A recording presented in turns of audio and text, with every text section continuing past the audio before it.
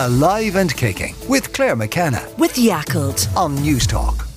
This is Alive and Kicking, News Talk's health and wellness show. I'm Claire McKenna. You can email aliveandkicking@newstalk.com, or you'll find me on Twitter and Instagram. I'm at Claire McKenna Presents. Coming up this morning, Carly Keegan went on her first diet at 12 and spent her life in a cycle of losing and gaining weight. She ended with a poor relationship with food and her body. She's now begun the process of healing that, and she'll join me in studio to tell her story. Dr. Mark Rowe was on a few weeks back to talk about his book, The Vitality Mark. Today he'll join me in studio to go through the basics of lifestyle medicine and how we can introduce it into our lives. And I took a trip to Powerscourt Springs Health Farm to meet its owner and hear about its concept that wellness is different for everyone. So what kind of a health and wellness week did I have? Well, I have decided to start the show with a bit of honesty. Hello, my name is Claire McKenna and I am all over the place. Just as much as the next person, I am sure. But we do tend to put a best foot forward identity out there, don't we? Which is fair enough. But I think it's good to talk about when things fall apart because that's fair enough too. Now, it hasn't been a bad week. I've been enjoying the later start to the morning because there's been no school run. Summer camp starts later, felt easier. And work-wise, it's been good. I had a lovely family meal, even a date night. Got the walks in, got to the gym, felt I was winning when I drove down to Wicklow for my interview with Powerscourt Springs. But as I arrived, I got a message alerting me that something for work I thought I had sent hadn't got there. Cut to a tailspin, me furiously trying to re-record and resend the audio, a call coming through from one of the parents at the soccer camp because my husband was running late. I didn't even get to that.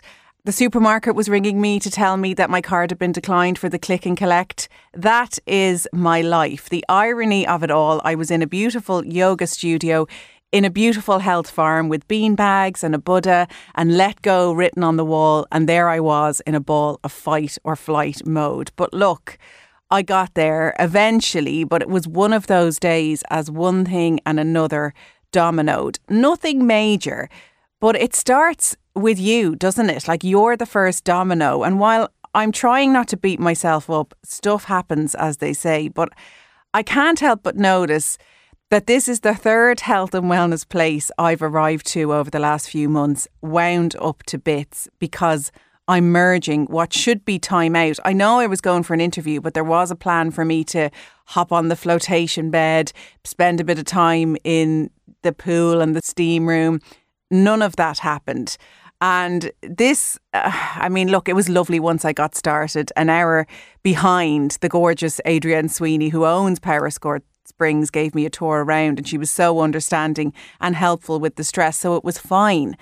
But the spinning plates are hard sometimes, aren't they? You're running from one to another, doing your best. And then when you just see one crash to the floor, who else are you going to blame and question? So while this week I focused on taking it a little slower in the mornings for the first week of the no school run, next week I'm going to return to what I know works for me, but that I tend to forget. Getting up ahead of the house and taking a moment to myself to breathe, write some stuff down, get myself centred for the day ahead and those spinning plates. You can email the show aliveandkicking@newstalk.com.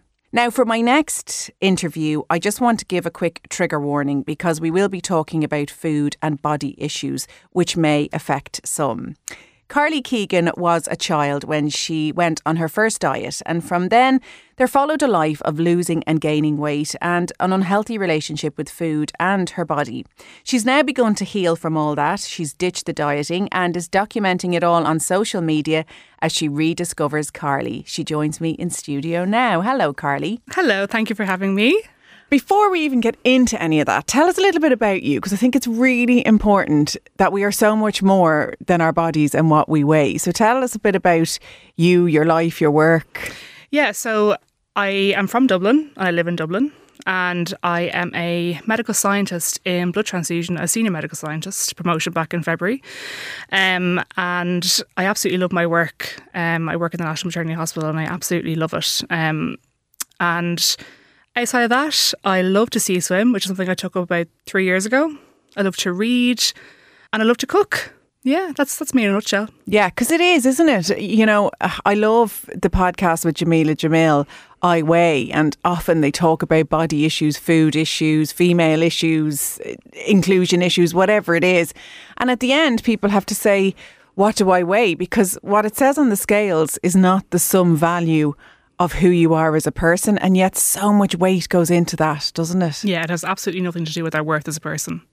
It doesn't have anything to do with how we define ourselves as people. And that's such an important message. And it's something that I've only really come to learn when I started this intuitive eating journey. And I put all my worth on what I weighed for about 15 years.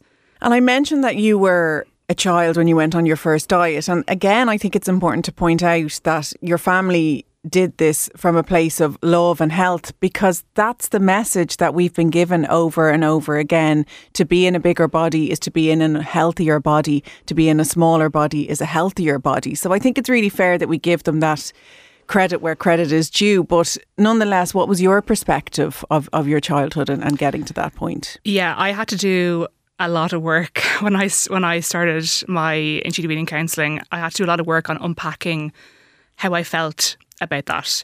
And it's very easy for someone who's come out of diet culture to sit here on the other side and say, you know, I've done it, I know what it's been like, and to see the harm of it. But I find that everyone is at their own depth in diet culture. And everyone has to come out of it at their own time. And we are all just victims of diet culture at the end of the day. Like, we're all born intuitive eaters, naturally.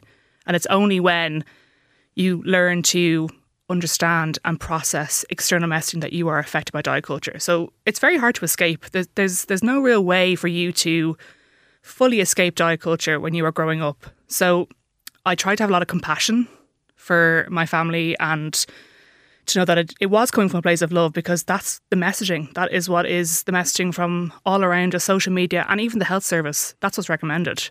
So, you know, but I do find that it is really hard not to have kind of those uncomfortable feelings. We have to have compassion. But at the same time, I think everyone does have responsibility to be open-minded and willing to learn new things. But everyone has to come out of it at their own time, I find.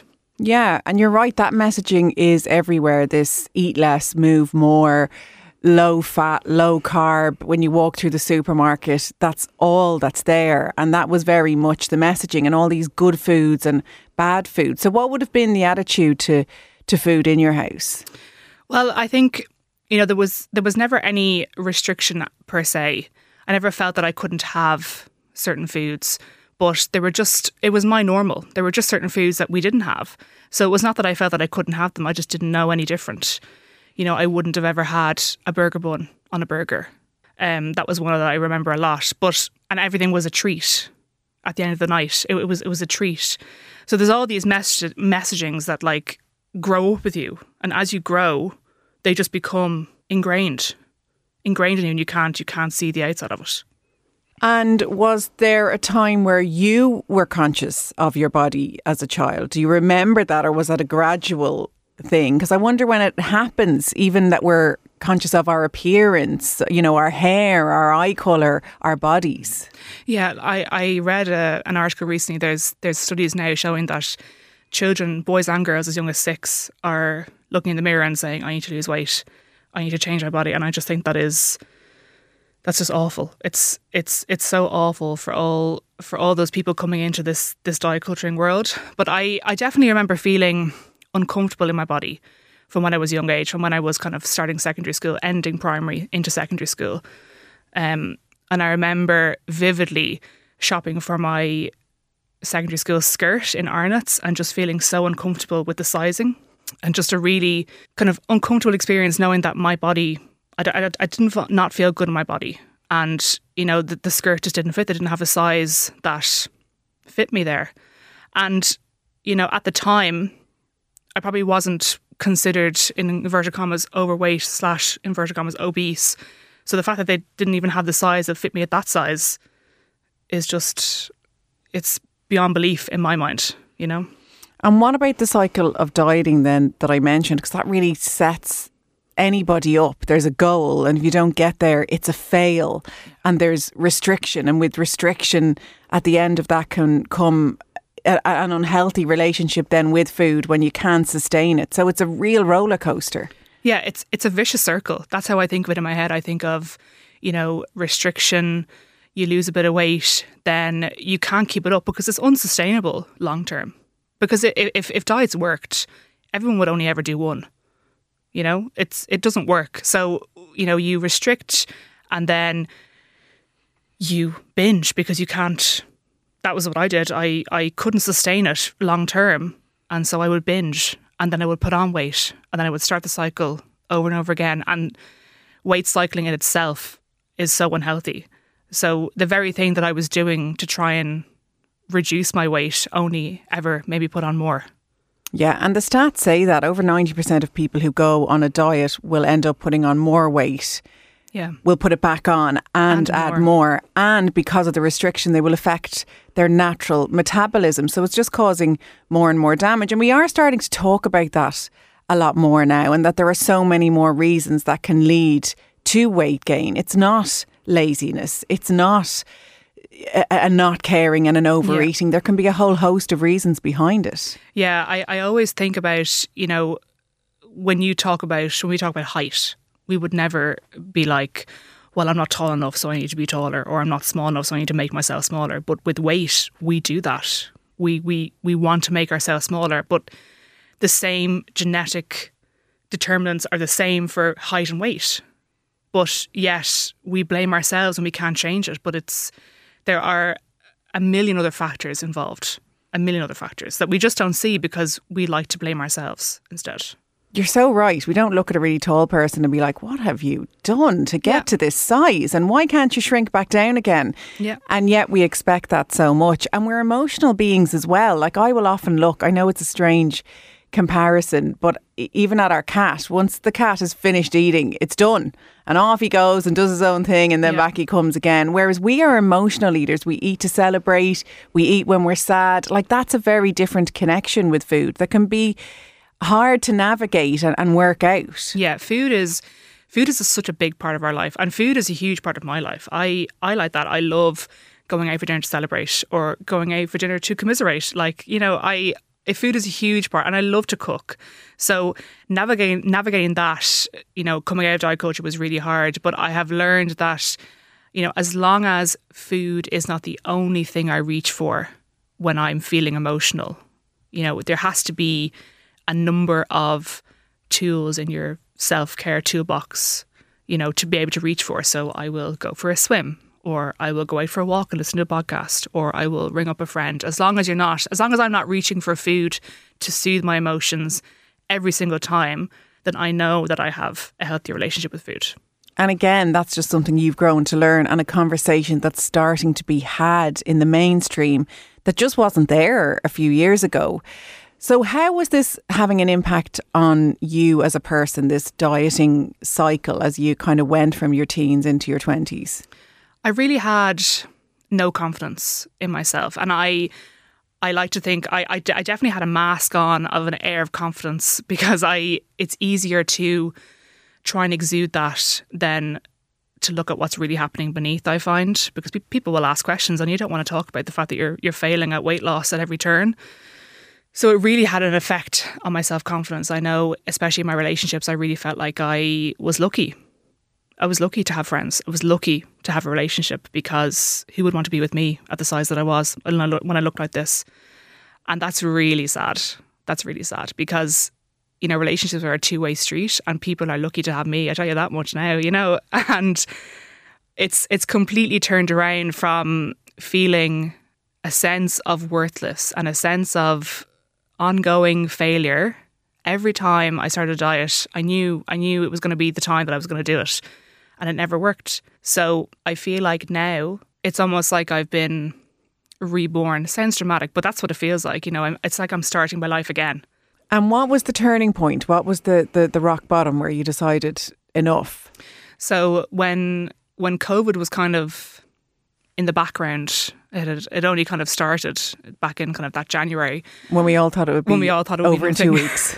I was on my last I didn't know it would be my last diet.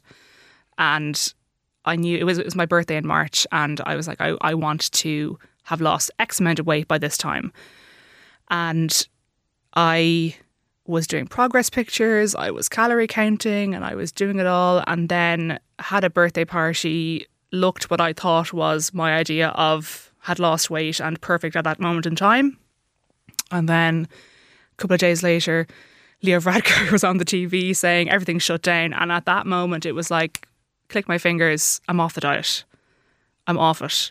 And it was like, I have to eat everything. I'm getting all the food that I want. It was just a build-up of that restriction over time that just snapped. And I was really scared because I said, oh God, like this diet didn't work. And now look what I've done. Now look what I've done. And I actually, it's so funny how I feel like I had such a smooth kind of entry into intuitive eating that I happened to come across Intuitive Eating Ireland on Instagram and clicked follow, thank God I did, because I started looking at their posts and looking at them and thinking, well, that's interesting, and that's not what I know about. And it was so interesting. And over that summer, I read the book, and that was mind blowing to me. I read it in a couple of days when I was on holidays, and it was just, it really did blow my mind. And then I decided, okay, I need to fix myself for my health. I knew that my health was the top priority, and I, at the time, had thought that my weight being this meant that I wasn't healthy, and that to fix it, I had to lose it. So I said, okay, maybe I'll try and find an intuitive eating counsellor to help me on this journey. And what I thought was, to maybe lose weight in the process, because I really didn't have a full understanding of what intuitive eating was, and that it wasn't aligned with weight loss, intentional weight loss. And so I looked up on the Intuitive Eating website, which has a list of all the intuitive eating counsellors that are certified, and I found Niamh, and we had a discovery call, and I've been seeing her for the last 2 years. And that's Niamh Orbinski. She's been a guest on the show. People can search and listen back to her interview, and you'll find her at nutritionwithniamh.com. But what have you learned about yourself and about the world around you and the impact it's had on you over your life?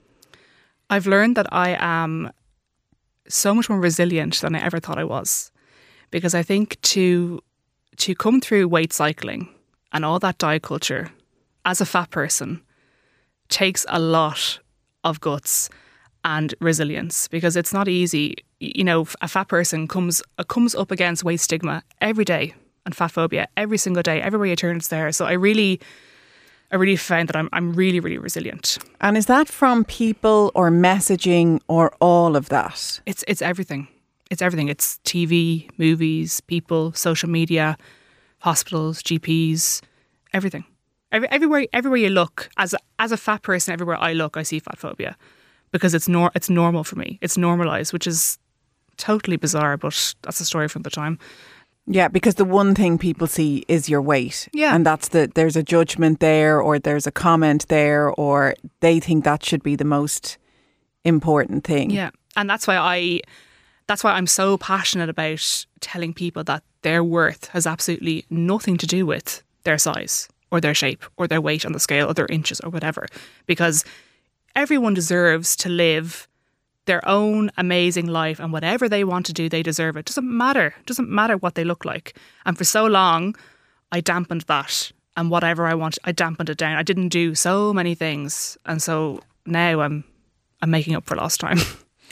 I don't have the shared experience that you have, but I have battled with my body. I didn't even know about the term diet culture until my 40s. So I'm very passionate to let people know this isn't just a way to live your life. This is a thing that was sent out there to hold people back, and it is holding people back.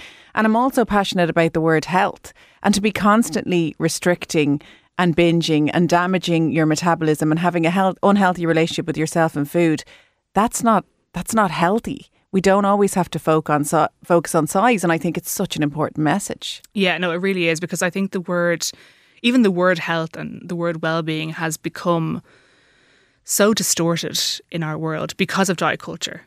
And we really do know that there are things that you can do to contribute to your health independent of weight. Intuitive movement, sleep hygiene, self-care. Like, there are so many other things that you can do independent of weight loss that you can contribute to your health. So how different is your life now 2 years on?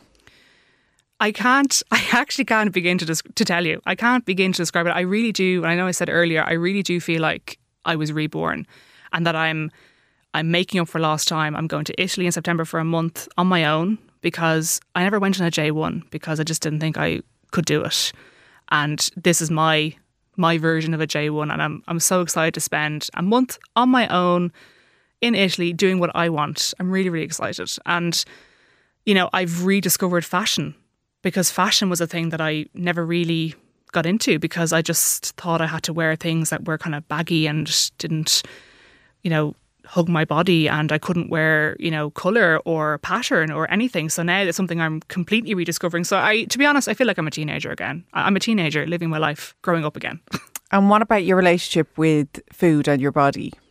Yeah, like I think for me, it's always going to be an ongoing thing, because with the world that we live in, and with weight stigma and with diet culture, it's very, very hard to be 100% having a healthy relationship with food all the time. It's not feasible. It's not possible. But that's why I go back to the book all the time, and I have my sessions with Eve, and you really have to work at it. It has come a long way, really long. But I still have to work on it all the time, because it's not easy in this world. And people can follow your journey on social media, on Instagram. You're at Rediscovering Carly, and your posts make me smile all the time. I loved when recently you said, like, how to get a beach body. Just get yourself a swimsuit, get your body to the beach, and you're there. There's so much pressure we put on ourselves, and it can have such a damaging effect. I'm so glad you had your turning point and that you're rediscovering life. And it's been a pleasure to get to know you. Thank you so much for talking to me today. Thank you for having me. And Carly is taking part in Intuitive Parenting. It's a half-day seminar with a range of speakers on how to nourish your child's relationship with food and their body. It's taking place on Sunday the 4th of September, and tickets are available now at nutritionwithneve.com. Carly, thank you again. Thank you. Now, I met Adrienne Sweeney way back when in Radio World, when we were working together at the same news entity. She was a reporter. I was there reading the bulletins, and she went on to work as a news reporter for several years. She turned her back on the industry and embraced wellness, first by opening Rainforest Day Spa in Enniskerry, and more recently Powerscourt Springs in Wicklow. I went to find out a little bit more about this health farm. So Adrienne, we're sitting in the yoga studio. It's very calming. It's beautiful. So it almost feels silly for me to ask, why did you make the jump from news and current affairs into such a peaceful way to make a living? But when did you decide to change? Well, it was back in 2007. So I was working in News Talk and JFM most recently before I left, and I was down the forecourts and absolutely loved news and current affairs, still do. But I was de-stressing by spending an absolute fortune on getting massages and holistic treatments done. And what gave me the idea was actually, in a funny kind of circular way, I came here to Powerscourt Springs Health Farm in Enniskerry when it was open in its previous lifetime, and it just planted the seed in my mind. So yeah, we kind of went for it. I opened Rainforest Spa then in 2009, and that's a day spa in Enniskerry, and we've been going for about 13 years there. And then we opened here as a partnership, and in 2020 actually. So we're still brand new here. This place had closed though, because you don't usually hear the word health farm anymore. It was kind of something, I don't know, around the 80s and 90s. It was sort of there were plenty of them in England. I don't know why I'm thinking of that, and robes, and then spas came in. So what is the difference? So Powerscourt Springs was Ireland's first health farm, and it was really the first destination that people could go and, you know, get into robes, float around, have the spa treatments. And it was so well known and very popular in its heyday. It closed then in 2008. And after that, a lot of hotels built on spas with their pools and their treatment rooms, etc. And I suppose the original health farm couldn't really compete with that, and it later closed down, and it was a real loss because it was something that was very different for people. It has, I don't know if you can kind of feel it, has a really nice energy here with the land. There's 38 acres here, and you can just go out and roam around, and everyone is floating around in their robes. There's no mixed use here, so nobody's here for conferences, nobody's here for weddings. The only people that are here to relax. So I think, you know, having that vibe of the original health farm is really lovely to have. And what's your mission here? What's your idea of wellness? So wellness is something that is so confusing for everybody, like even anyone who works in the industry. It's nearly needlessly confusing. What does wellness even mean? If you look it up on the internet, it'll basically mean a feeling of being healthy and moving towards a goal in your life. And so it's not really about achieving this amazing kind of final end destination of my life is perfect now and I feel absolutely fantastic every day. For me, wellness is what you make it, and like our approach here is accessibility. You know, that we like to think of ourselves as the gateway drug to wellness, in the sense that you can come and you can try a yoga class, you can try a guided meditation class, you can experience what dry flotation is, you can try a sound healing ceremony. We do lots of little different things, and we explain it in a really simple way. So that people can decide, right, I want to take something that the yoga teacher said home and practice a little bit of mindfulness at the end of the day.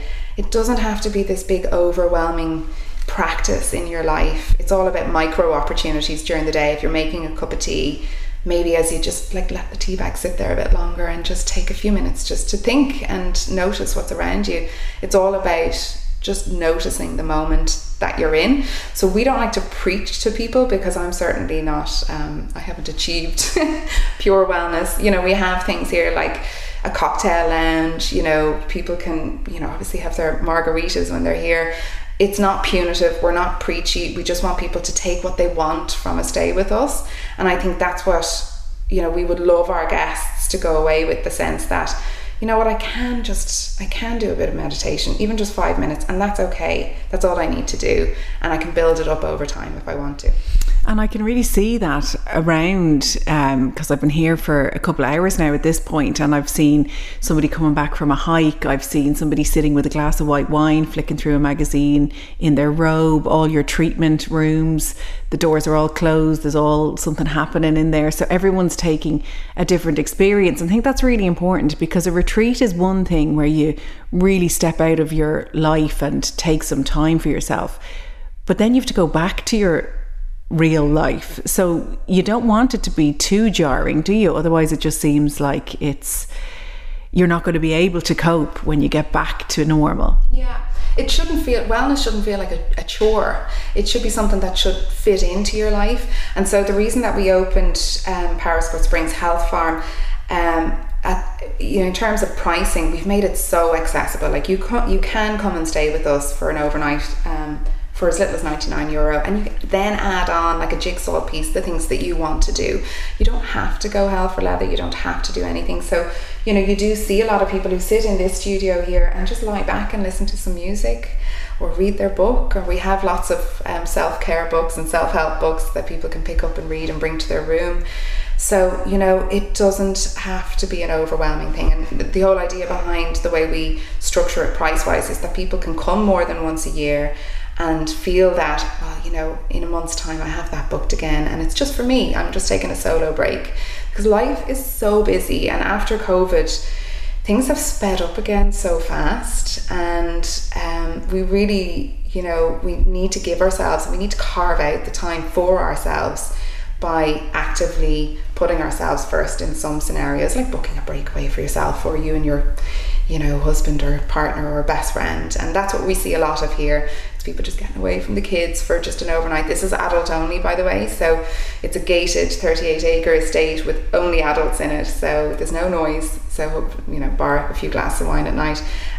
So it is somewhere that you can just kind of let go, and that's what we have written on the walls in the yoga studio, is just let go. So just let go of all the stresses that you have and all the to-do lists that you have, and, you know, just being able to come in and let the world go for 24 hours is a really nice thing to do for yourself. And it's not selfish to do it, because self-care, everyone always says, oh, it's not selfish to practice self-care, but it feels like it is. It feels like you're spending money on yourself, and you feel like you're, putting your kids second if you're putting yourself first. But you can't pour from the empty cup, that's the old saying. So you kind of have to prioritise yourself in those ways. Yeah, and especially when you said that about the goals, because how do you know what your goals are or what wellness means to you if you don't stop and get still? And it's really hard at home, at work, in life. So you can be still somewhere else and figure it all out for yourself. Mm-hmm. So you had come here as a customer. So when you then came and saw it when it was for sale, how much had it changed? Well, it had gone from being a beautiful health farm with people wandering around in flowing white robes to trees growing right in the centre of the building. There was ivy on the inside. We really had to start from scratch again. And you're very much about bringing the outdoors in, so there's glass everywhere, because look at this land. I always feel, I said it to you when I arrived, when I start driving down the N11 and I get into Wicklow, there's so many trees and mountains that you just feel relaxed. Yeah, there's something really special. I mean, it really is the Garden of Ireland, and in particular this spot, we're just coming around by a little pond here, and you can see the outline of the Great Sugarloaf Mountain. So that's just so special. It's so majestic and beautiful, and we're sitting at the foot of that. We actually sketched the mountain from this view and turned it into our logo. So the Sugarloaf is our logo. But the whole idea about being on a health farm is that you get out of the buildings and the air conditioning and the artificial light, and we encourage people on their confirmation email, it's bring your hiking boots and your rain jacket, because we really encourage you to get out and walk the land, even if it is a little bit misty, because even feeling the kind of rain on you is an experience in itself, and we don't have to be afraid of it. Yeah, we do make so many excuses, don't we? And we do sort of think that wellness is something that you have to spend money on, and obviously you're going to spend money to get here, but there's lots of just sitting and contemplating and taking in the nature. So that in itself basically is what forest bathing is. When people say the word forest bathing, even when I first heard it, I was like, what in God's name is it? You need a swimsuit, or what? You're getting into a tub in the woodland, and you're not. Really, the whole concept of forest bathing, it's a Japanese, I won't even say tradition, because it was actually brought in by the government in the 1980s, and they wanted to get people out of this artificial man-made cities, and I had a wellness program to get people out into nature. So really, all that forest bathing is getting out into your local woodland, your park, ideally a forest if you have one nearby, and staying still and just listening to the sounds. Even you can hear a plane going overhead here. It's just taking in what's around you and looking at the light on the forest bed, and it's actually quite incredible what kind of happens to your mind. It kind of resists it a lot when you are doing it, and you think of all of the things that you have to do next week or later on, or what's for dinner. But really, after you kind of push through that, it's so calming, and it's so good for you. We're always thinking about the past, what we did yesterday, what we did years ago, what we still have to do later on today. You're right. So just even to hear that plane go overhead is very much in the moment. And I'm taking in my surroundings, and we're going to meet our some members of your staff. Yeah, so we have 3 alpacas here. I'm actually going to go and get some food for them, and we'll hand feed the alpacas. Okay. But they're our little baby boys, and we invite our guests to go into their paddock, and it's known as animal therapy, but really it's being around animals. And alpacas in some ways are quite like dogs. They're really friendly. They get to know about 20 people. They know them really well.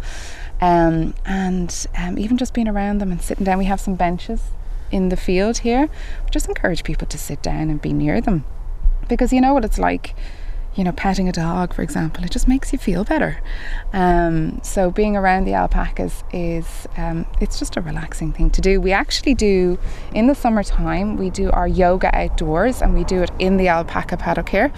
And our guests lay out their mats, and the alpacas just roam around them while they're doing their downward dog. No way. Now, I'm very apprehensive about this alpaca approaching me, but I'm just going to, with all wellness, I'm going to feel the resistance and do it anyway. Go for it. I'll go get some food. Okay. So so it's just like feed. Yeah. They eat grass like sheep, but this is a an extra feed that they like to have. It's like their little treat, pick and mix. And when you say baby boy, what sort of age are we talking? So we got them when they were about 5 months old, and we've had them just over a year. So they're still quite young. They're going to get their hair cut at 5 o'clock this evening. They get an annual haircut. So you can see them running over to us here. And what gave you this idea, Adrienne, or were they here before? No, we just got we're a farm really, and we didn't have a lot of livestock on the farm, so we will add over time. We will get our own chickens. Like we have an orchard, we have about 1 million bees on site, and we serve the honey in the restaurant, but we wanted more animals on the farm, and alpacas, when you were looking at them, are actually have the added benefit of being just beautiful creatures to be around. Oh, they've beautiful fur, haven't they? Don't be scared. The only thing they don't like is the top of the head, but they like everything else. Okay. Yeah, they're frank. We get a lot of attention. All the guests come out here and just have a little chat with them and a little walk. In time, our guests they are trained to be taken for walks. We've let them just settle into their area because when they moved in, we didn't want to overwhelm them. But soon they'll be able to be brought for walks by the guests down the forest. Yeah, there is something magical about being around animals. There is, and I'd love to get the research on it, because studies have been done about how it releases oxytocin into your system. It just calms you down. So, a lot of the time alpacas would be used in settings for nursing homes and care settings for children with autism. We've had a story here of one of the trainers, the alpaca trainers, who regularly brings out autistic children out to his alpaca farm. And, one of the children in particular just didn't react in any way to even his caregivers, like his parents. He just didn't have any relationship with them, and he created a relationship with one of the alpacas that he was coming out to see every week, and it really brought on his communication skills quite a lot. Oh, are you eating me? He's actually eating me. You want some more feed? Okay, well clearly you're the boss and I'm not. So we're back now. You've showed me the dry flotation bed, which anyone who hasn't been on one needs to get on one soon. We've had a look at the beautiful pool area, the restaurant, so all the usuals are here, and then some lovely special extras. So where do you see it all going, Adrienne? What are your plans here? Well, we're just delighted to be back open again after the pandemic, and really happy to see people coming together and reconnecting with each other, which is great. Plans for the future wise, we want to expand more into the holistic side of things. So we're just about to launch a sound healing retreat, which will be the only sound healing retreat in Ireland, and you come and you have all of your spa treatments, nourishing food, everything like that, with a sound healing session built into that as well. So we want to kind of push the boundaries out a little bit and try new things in terms of wellness packages, just to give people an offering that might be a little bit more unusual than their average spa stay. Well, I don't think you need to add too much. It's very special, and thank you so much for having me. Thank you so much, Claire. Now, my next guest, GP Dr. Mark Rowe, joined me on the show a couple of months back to talk about his book, The Vitality Mark. We spoke of his own work, his burnout, which led him to look beyond the usual focus of medicine to heal symptoms. And you can listen back to that in the podcast section at newstalk.com. There's lots of interesting stuff in that chat about our biological age and our chronological age, what vitality should feel like. But we only got to touch on lifestyle medicine, what it is and how to introduce it into your life. So as he was in Dublin, I've invited him in once more. Mark, you are very welcome. I'm delighted to be here, Claire. So what is lifestyle medicine then? Lifestyle medicine is this very new but very old idea that our lifestyle habits can make a real difference to how we think, to how we feel, to how we act, perform and behave each and every day. It goes back to, Socrates, the father of medicine, in philosophy 2,000 years ago. He said, know yourself. Hippocrates said, if you're in a bad mood, go for a walk. If you're still in a bad mood, go for another walk. So lifestyle as medicine is really taking all the wonderful science, because as a GP, I'm a scientist, so I respect the evidence. And there's a growing body of evidence now that shows that significant positive changes, be it in your exercise and movement habits, be it in the quality of your nutrition, your sleep, your ability to recharge from stress, build strong, supportive relationships, can make a big difference to your health span, which is the number of years you live healthily on this beautiful planet, and maybe even to your lifespan. And not only that, research is finding that lifestyle as medicine is not only a very effective way to support people who have chronic health conditions, it can become an effective treatment in its own right. And even in some cases, it can reverse conditions. There's growing evidence now that lifestyle as medicine can reverse heart disease, can reverse diabetes. Now, I'm not for a second telling anybody ditch the pills, but what I'm saying is it's the best of both, and it's the best of conventional medicine prescribed by your doctor and the best of the lifestyle habits you can cultivate each and every day. And it can really make a huge difference. Because we need both, don't we? Because sometimes I think there's a battle against both. And you're living proof that they do go hand in hand. We do have the science, we do have the pharma, and it's been saving people's lives. But there's no point in just writing a prescription with people and not asking what else is going on in your life aside from these symptoms, or that could be aggravating or causing these symptoms. I had a fascinating, very short conversation just out in the coffee area, and we were just sharing this idea that the more tools you have in the toolkit to support people, the better. Because we are all unique. Our thumbprint is unique to us. There is no one size fits all. And what works for one person won't work for someone else. So the more ideas that you can give people to support them in what I say becoming active participants in their own well-being. What I mean by that is to be able to take ownership, to be empowered with enough knowledge and skills to take ownership of your own health and well-being journey, as opposed to simply being a passive consumer of healthcare, that you can take ownership. And that's a very empowering idea, the idea that we can choose habits that are more health enhancing than health depleting. And it's not about being perfect. It's not about trying to be something you can't be, but it's understanding that the magic of time means that small little tweaks, small little micro moments of positivity, micro moments of movement, micro commitments of self-care to yourself each and every day really do compound over time. But it does feel like harder work. I mean, I know I've rocked up to my GP looking for this magic pill that's going to give me boundless energy, to make sure you're hitting all your nutrition, to make sure you're getting that good night's sleep and managing your stress. It actually takes more effort than just downing a pill with a glass of water, doesn't it? It takes a lot more effort than downing a pill with a glass of water.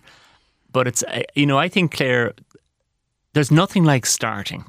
I mean, it sounds so obvious, and really it is. But I mean, the obvious things aren't always so obvious because we all have blind spots. Accept the reality of where you are right now, and accept the reality of who you are, warts and all, being perfect in your imperfections. And that becomes your starting point to move forward. And you can look at the various aspects of your well-being. And there's many scoring systems. I have my own little vitality mark. But it's about assessing where you are right now in terms of your sleep, in terms of your well-being, in terms of your mood. And then, simply picking something, one aspect of one area that you might like to work on. Maybe it's your relationship. So many people are disconnected and suffering from loneliness after lockdown.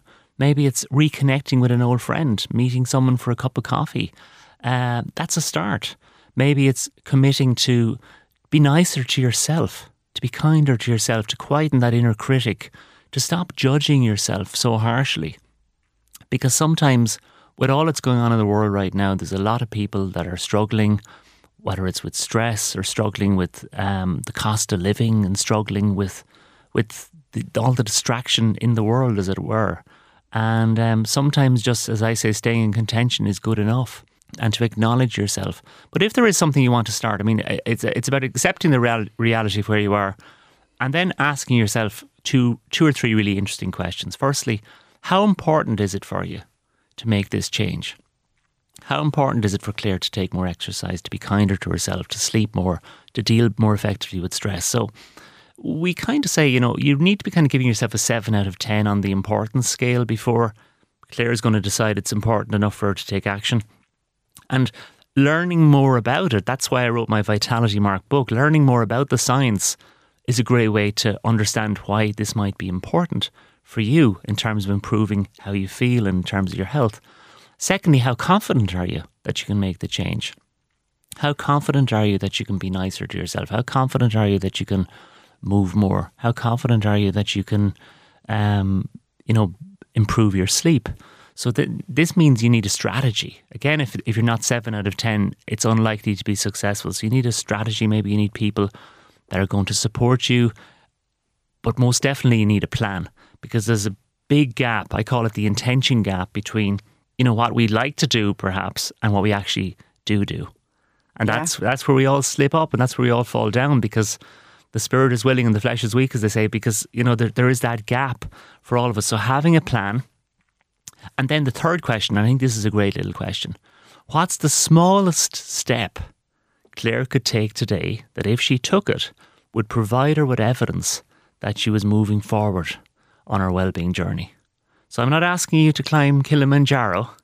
I'm asking you, what's the smallest step you can take? Because it all starts with that first step, and you've got to celebrate success. And I think we get stuck in a rut, don't we? We get stuck in a comfort zone of the same old. And even if it's not serving us. We don't like change. We don't really like change. And I think with the health message, we just keep getting, my previous guest was Carly Keegan, who had a life of dieting cycles. And that's where we're sent on health the whole time.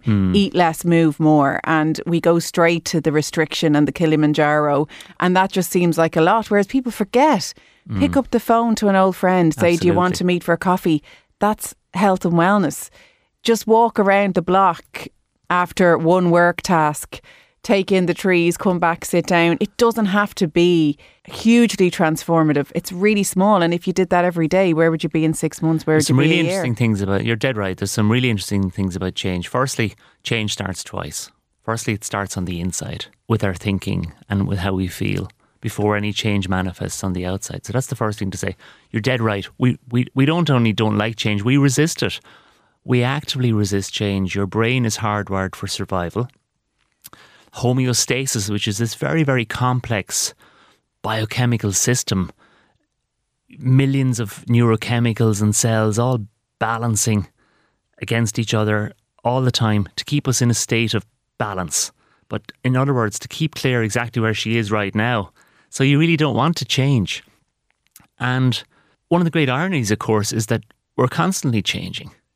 Your blood cells change every 4 months, your skin cells change every maybe 30 days, even 10% of your bone cells change each year. So change is the only constant, but actually at a psychological level, we do resist change. And as you said then, it's often about, running towards things that are negatively framed. This whole quest of dieting, denial, repression. And of course, if you might outrun what's running beside you. This is an old African proverb. You might outrun what's running beside you, but you'll never outrun what's running inside of you. And if you're running away from something, it means something is chasing you. So that's one of the really interesting ideas about how you can bring positive psychology in with lifestyle as medicine to frame things positively. I am going to be kinder to myself. I'm going to give myself more sleep. I'm going to move more. Framing these things positive, these are things you're moving towards. There is no necessary end point, as opposed to I'm going to stop eating crisps, I'm going to stop eating chocolate, because when your willpower is down, all your brain will think about is crisps or chocolate. Yeah, and they're not the problem. It's why you're leaning for them. That is, and once you kind of have a look at that. Can we talk about stress management then? Because I think it's so wide and varied, and everyone starts, or most people start every week and go, this is going to be different. I mean, I do it myself. And life just starts to whir around you, and the demands on our time, on our attention is everywhere. So where do people start with managing their own stress? I think it's a great question, and there's so many ways to answer it, but I would say this. Stress is neither good nor bad. Stress is an inbuilt mechanism to enable us to fight or flight, to survive, to thrive in the world. But when stress exceeds a tipping point, you go into kind of negative or toxic stress territory. And that's when it can be very corrosive, because all those stress hormones like cortisol cause cellular inflammation and, make us feel very irritable. and can be very damaging for our long-term health and well-being. So really it's all about how do we recharge from stress. And I think it starts, the night before. It starts with getting a good night's sleep. People really still underestimate how important quality and quantity sleep is. And if you're not getting enough sleep, your amygdala, which is like the red button for the stress response, will be on. And now you're hardwired for negativity and hardwired for irritability. So leaving your phone downstairs, I have my traffic light system for mobile phones, Claire. Green, orange and red. Green, unlimited up to 6 in the evening. Orange, 6 to 9:30, or so. Be careful, minimise. And after 9:30, red zone, off the phone. Plug the phone into a docking station. Don't bring your phone into the bedroom, because the blue light really does have a corrosive effect on your melatonin and your sleep quality. So I think it starts last night in terms of how you're embracing stress today. And I think starting your day well is a great, too small and a hibber, as we say in Irish. But, starting well, it just helps to really frame the day. You might start the day with a little bit of exercise, if you can manage that. If you're multitasking at home, maybe you can do even 5 or 10 minutes of squats or star jumps or whatever. You might meditate in the morning. Some people like that. Some people like to write in a journal. All these things can be really good. One little thing I have that I recommend is just a little written exercise I call GLAD. Gee, what am I grateful for today? 3 things I feel genuinely good about. It's a wonderful way to frame your heart and mind towards abundance, towards appreciation, towards positivity. And it's a great way to dissolve feelings of toxic stress and anxiety. So it just reframes you into that more positive mindset. What am I grateful for? And of course, there is so much to be grateful for. I mean, just waking up to the day ahead in itself absolutely is a gift, and we forget. A gift. Absolutely. Oh my God, it's so humbling for me as a doctor to really appreciate what a gift life is. Elle, what am I going to let go of today? What little niggle, what little thing that's been irritating me or biting away at me, nipping away there, am I just going to let go of? Because I can. Because as we said earlier, I've got the power to choose. A is appreciation. Who can I extra appreciate today? Who in my life can I appreciate? And then D is your dedicated focus. What are the top 2 or 3 projects I'm going to dedicate my time to? What are the top things going on, whether it's in my work or in my family or in my health? What are my top 2 or 3 things? So that when I get to the end of the day, of course it's not going to be a perfect day. Stuff happens. But it will have been a good enough day. And I think it's so, so important to start your day off well. And even in that focus, something that I've noticed myself trying to do now, I think we focus so much on our work and on our career. And if you're like, what 3 things do I need to get done today? Quite a lot there to do with our job, or, if you're a stay-at-home parent, it's things you want to get done in the house. You forget about your joy. You forget about your friends. You forget about your relationships. You forget about your self-care. And I've really started to try and write those things down a lot more and schedule them into my diary, because we forget how important they really are. Oh, absolutely. They're never urgent, but they're really, really important. You're so right, Claire. And I think joy is a great word. And I think joy transcends well-being and transcends happiness. It's I suppose peak experience. And I think a great question to reflect on is, how can we bring micro moments of joy into our lives, into our days? One of the things I love to do is I love to take photographs. I have an iPhone, and I love to take photographs of beautiful little spots in nature, a flower, a tree. Komorebi is this Japanese term of the light filtering through the leaves. And just take the lovely picture and then maybe just look at it later on. Then sometimes I put them up on my social media with a little quote or something. And but that gives me joy, because it's for me, it's being really present in nature and just really there's no judgment. It's just a lovely experience for me. Of course, there's so many ways we can experience joy, but that's a simple way that I really try and bring a lot of joy into my own life. Yeah, no, you're right. That's what's so important about health and wellness. It's individual to each individual. What's joy for you is not joy for me. What's health for you is not health for me. What's stress for you is not stress for me. And I think it's such amazing work you're doing, because you are a medical doctor prescribing prescriptions every day, and you're also prescribing get out and find some joy. And I think that is the health message. Absolutely. And it's really empowering people, as I said earlier, to take ownership of their own health, and it can really make such a difference. I was reading just a few days ago that, just to your point there about me walking the walk, that if doctors and physicians are seen to be embracing the ideas they talk about or the health messages they talk about, people are 80% more likely to follow that advice, because there is great authenticity. If you're involved in healthcare and you are taking action on those health ideas yourself, and of course nothing and no one is perfect, and I'm far from perfect. As I joke, I'm a work in progress like everyone else. But it is so fascinating to, take ownership of your own health. And of course, I didn't always do that. Years ago, I was, just a complete workaholic and just ignored my own health needs. But when you do wake up and you do that, it can make such a difference. And I talk about that on my podcast every week in the Doctor's Chair. And this November, I'm going back to Cyprus to bring a group for a kind of a wellness holiday. I'm going with Erica Bracken and Patricia McGowan, and it's going to be an immersive week where because people want connection now, Claire, post-COVID. I'm also doing one in Kelly's in Rosslare with Fiona Brennan in November, a weekend.